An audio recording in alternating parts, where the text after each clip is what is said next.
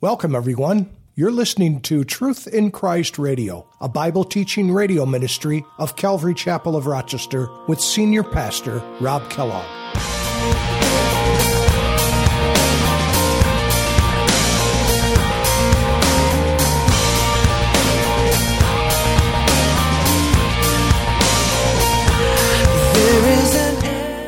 And as a Christian, as the Holy Spirit is in us, now we have for the first time ever the capacity to do the right thing. We're now free.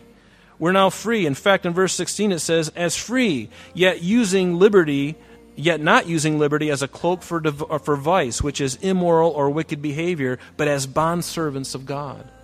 Jesus, as we read before, was a bondservant. But this idea of liberty is the liberty to do or to omit things that have no relationship to salvation. In other words, true liberty is living as we should, not as we please.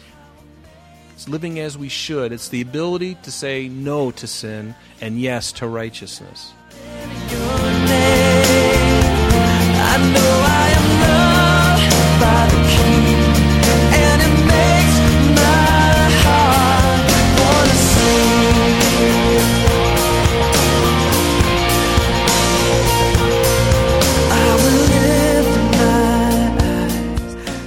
Welcome, everyone, to today's edition of Truth in Christ Radio. Today, as Pastor Rob finishes 1 Peter chapter 2, he reviews this subject of authorities that God has placed over us and how we are to submit to them. As students of the Bible, we know that Jesus always respected the government authority that was in place and over the Jews at the time he was here. When God uses us and we are submissive by following the rules, we will set a good example for others and God will be glorified through us. Jesus has given us his righteousness through his Spirit so that we will be able to walk in his light and always do the things that please the Father. Let's join Pastor Rob. From whom do the kings of the earth take customs or taxes? From their sons or from the strangers? And Peter said to them, from strangers. And Jesus said to him, then the sons are free. Nevertheless, lest we offend them, go to the sea, cast in a hook, and take the fish that comes up first. And when he had opened its mouth, you will find a piece of money. Take that and give it to them for me and for you. So after the service today, we're going to go down to Lake Ontario. Wouldn't that be a riot?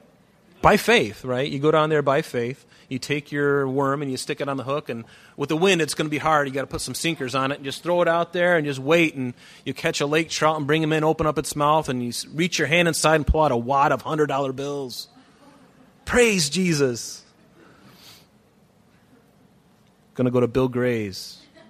Get those double cheeseburgers and strawberry shakes for everyone. No, but Jesus paid his taxes. Also in Matthew chapter 22, verse 17, the Pharisees were testing Jesus, and he said, tell us, therefore, what do you think? They said to him, is it lawful to pay taxes to Caesar or not? And Jesus perceived their wickedness, and he said, why do you test me, you hypocrites? Show me the tax money. So they brought him a denarius, which is a piece of coin, and he said to them, whose image and inscription is this? And they said to him, Caesar's. And he said to them, render therefore to Caesar the things that are Caesar's, and to God the things that are God's. And so even our Savior paid taxes. So are we above our Savior and somehow think we can disobey the law and not get caught, or somehow think because we are a child of God that we don't have to do these things? We're not under the law, man. We're under grace. Well, if you really understood what grace was, you would do all of the law. Your heart would be to obey the law. Certainly in our relationship with God, the doing of the law doesn't get us salvation. We know that it's faith in Jesus' blood on the cross, right? But that doesn't mean that we don't do the law. In other words, we obey the law. And as a Christian, as the Holy Spirit is in us, now we have for the first time ever the capacity to do the right thing. We're now free. We're now free. In fact, in verse 16 it says, as free, yet not using liberty as a cloak for vice, which is immoral or wicked behavior, but as bondservants of God. Jesus, as we read before, was a bondservant. But this idea of liberty is the liberty to do or to omit things that have no relationship to salvation. In other words, true liberty is living as we should, not as we please. It's living as we should. It's the ability to say no to sin and yes to righteousness. That is what true liberty is, when you can say no. Before you were born again, you had very little resolve to obey. Especially when the lusts of the flesh kicked in and all of a sudden you're finding yourself wanting so badly to take that drink, to take that smoke, to do whatever it is, to gamble, to have that illicit affair. Whatever it was, you now have the ability to say, I cannot do that. I will not do that, and I'm not going to do it. Before, you were just a slave, being led like a lamb to the slaughter, like an ox being led out. A wonderful man named John Walvoord had this to say. He says, Christian freedom is always conditioned by Christian responsibility. I love that. We have a responsibility as a Christian. In 1 Corinthians chapter 8, we're just going to look at verse 9 because time is fleeting, but I'd encourage you to write down these scriptures and look at them. But in 1 Corinthians chapter 8, verse 9, it says, But beware lest somehow this liberty of yours become a stumbling block to those who are weak. You know, you may have the liberty to do something. It may not necessarily be a sin issue for you, but remember that we are to walk circumspectly because other people are watching. Certainly unbelievers and believers themselves, they are looking at us and seeing what our lives are all about. In 1 Corinthians chapter 6, beginning in verse 12, Paul said this. He said, All things are lawful for me, but not all things are helpful. All things are lawful for me, but I will not be brought under the power of any. There are things you can do as a Christian that aren't necessarily sin, but you could stumble somebody so easily. In verse 19 of that same chapter, 1 Corinthians 6, beginning in verse 19, he says, Do you not know that your body is the temple of the Holy Spirit who is in you, whom you have from God, and you are not your own? What, you mean I'm not my own? You mean I can't do as I please? I'm not free then. That's what people think. I'm not free if I can't do what I want. I want to be in control. But real freedom, folks, and you know this, is when we finally give over our will to someone else. And if we give it over to Jesus, let me tell you something. There is nothing that He is going to withhold from you. There's no good thing that He will withhold from you. No good thing. He will want to withhold bad from you, but He'll withhold no good thing to those who love Him. For you are bought with a price. Therefore, glorify God in your body and in your spirit, which are God's. Let's touch a little bit closer to home. Do you have the liberty to have a glass of wine with dinner? Will you allow that liberty to stumble someone else? Other Christians who may be dining with you, or those who are seeing you in a restaurant who saw you at church the day before? These are the kinds of things that we need to think about. We need to walk circumspectly, take a higher road. Do you have the liberty to have that glass of wine because you don't have a drinking problem? Yeah, you probably do. But you need to take the higher road and say, you know what? Because of all the prohibition in the Scripture that speaks against this thing, why would I even bring it to my lips? This is not some kind of legalism. It's common sense. If God tells me that this thing is a fire that I got to stay away from, am I going to flirt with it? And plus, am I going to parade it around to everyone who can see me, from Christians who see me and even non-believers? That non-believer who may be coming to Christ, that God may be working and now sees a Christian drinking and thinking, well, it must be okay. And they have a problem with drinking. And so you're enabling them and encouraging them. You're being an example to them. Next thing you know, they're off on their binge. Because after all, the Christian did it. I can do it. But God would have you take a higher road, because now you don't have to, this liberty that you have in Christ, it's a liberty to not sin. You have the liberty now, you have the liberty to take the higher road and just say, you know what, I'm just forever going to be done with it. Going to be done with it. But will you demand your right, or will you submit to the very sensible thing that God tells us? We are responsible. In verse 16, he goes on and he says, as free, yet not using your liberty as a cloak for vice, but here it is, but as bondservants. Do you know what a bondservant is? The bondservant is a doulos. You see this in different parts of the Scripture. It is one who gives himself up to another's will, whose service is used by Christ in extending and advancing his cause among men. It's someone who is devoted to another to the disregard of one's own interests. And we see this in the very beginnings of most of the letters here in the New Testament. We see it in the very beginning in Romans chapter 1, verse 1, in Galatians chapter 1, verse 10, in Titus 1, verse 1, James 1, verse 1, 2 Peter chapter 1, verse 1, Jude 1, verse 1. And the whole idea is they are all proclaiming that they are bondservants of Jesus Christ. They are bondservants. They are a doulos. And when we look at this doulos, I'm going to read to you from Exodus chapter 21. This is where it all comes from, right here. Exodus chapter 21, beginning in verse 1. It says, "Now these are the judgments which you shall set before the children of Israel. If you buy a Hebrew servant, he shall serve 6 years, and in the 7th he shall go out free and pay nothing. If he comes in by himself, he shall go out by himself. If he comes in married, then his wife shall go out with him.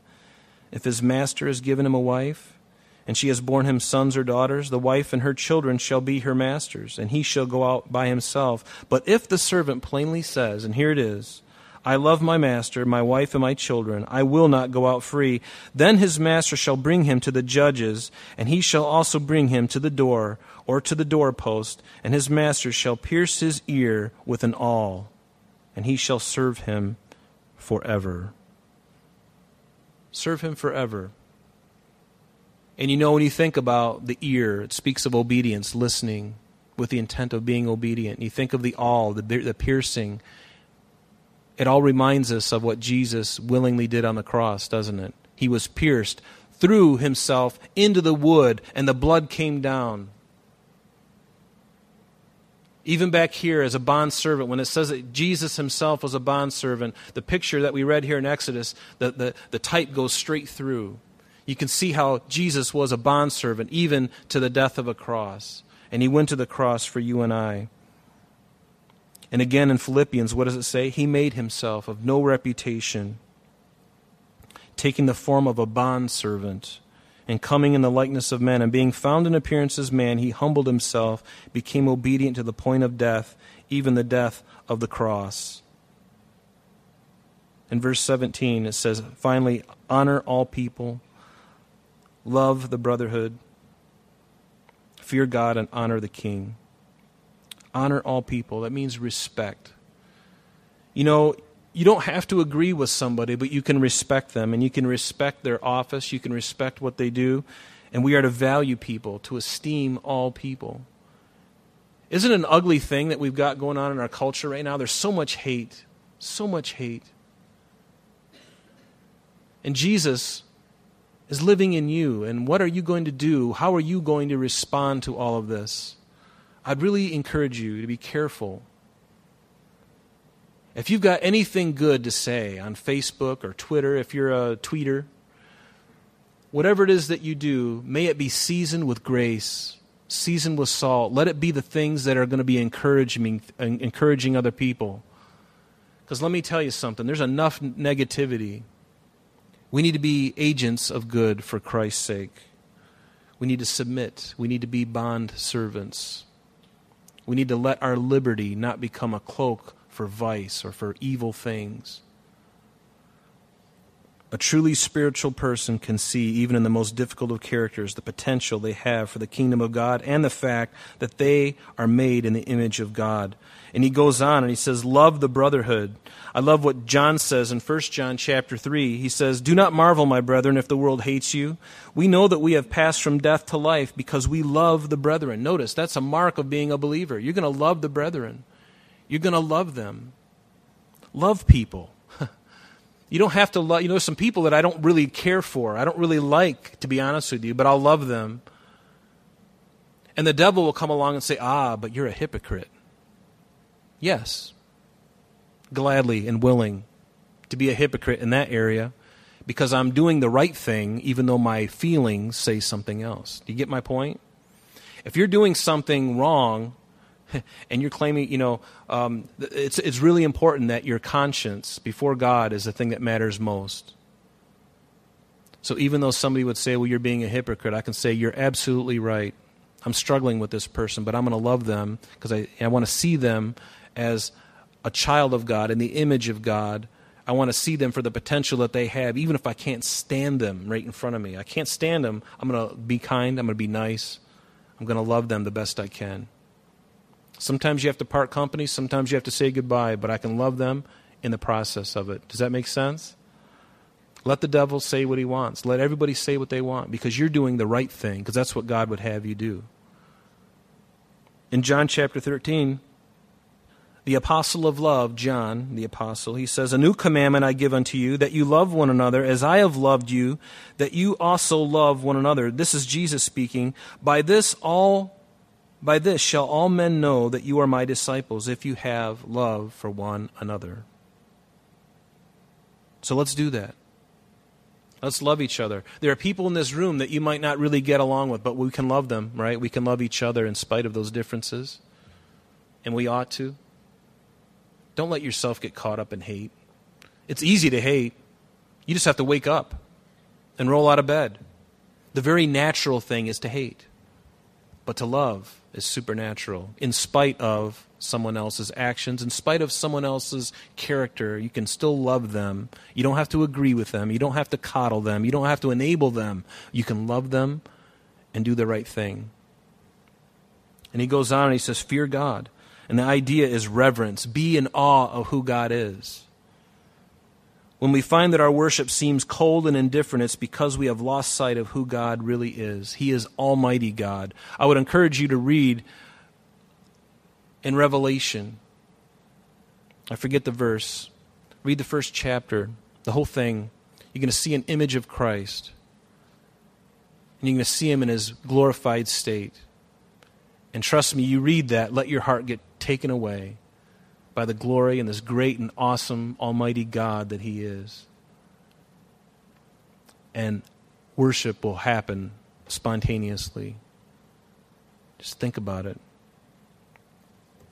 John Walvoord said this again. He says, one will never truly respect people until he reverences God. I think that's true. It's easy to reverence. How can we reverence God? You know, if we can't reverence man, how can we reverence God whom we can't see?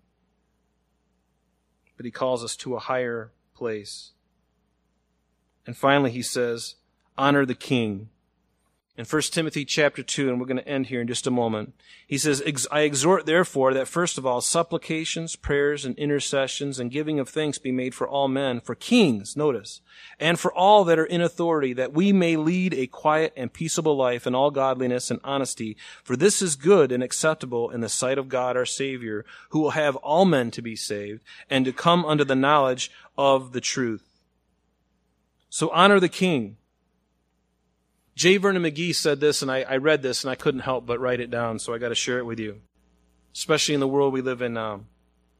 He says, we owe an honor to the office of the man who rules over us. I have never voted for a president whom I really wanted. I have always voted against the other candidate. I have never known a president who I felt was really capable. However, regardless of who is president and regardless of his inability, he should be honored because of his office. I am not impressed by some scripture-spouting, pious individuals who attack the President of the United States. The office is to be honored. Pretty powerful. And I'll be honest with you, I have been guilty of this very thing. To some of you, it's something that I'm trying to get out of my life. That regardless of who's in power, regardless of who our president is, I may not agree, but I need to be careful. I need to honor that office, whether I'm Republican or Democrat or green or purple or whatever I am. I need to honor that office and to not be propagating my rotten heart, because I have a rotten heart sometimes. Do you? Sometimes we let it go a little too far, and the Holy Spirit is always at the edge of my mouth saying, be careful, Rob. Busted again. So I've been guilty of this. But regardless, this is what we need to do.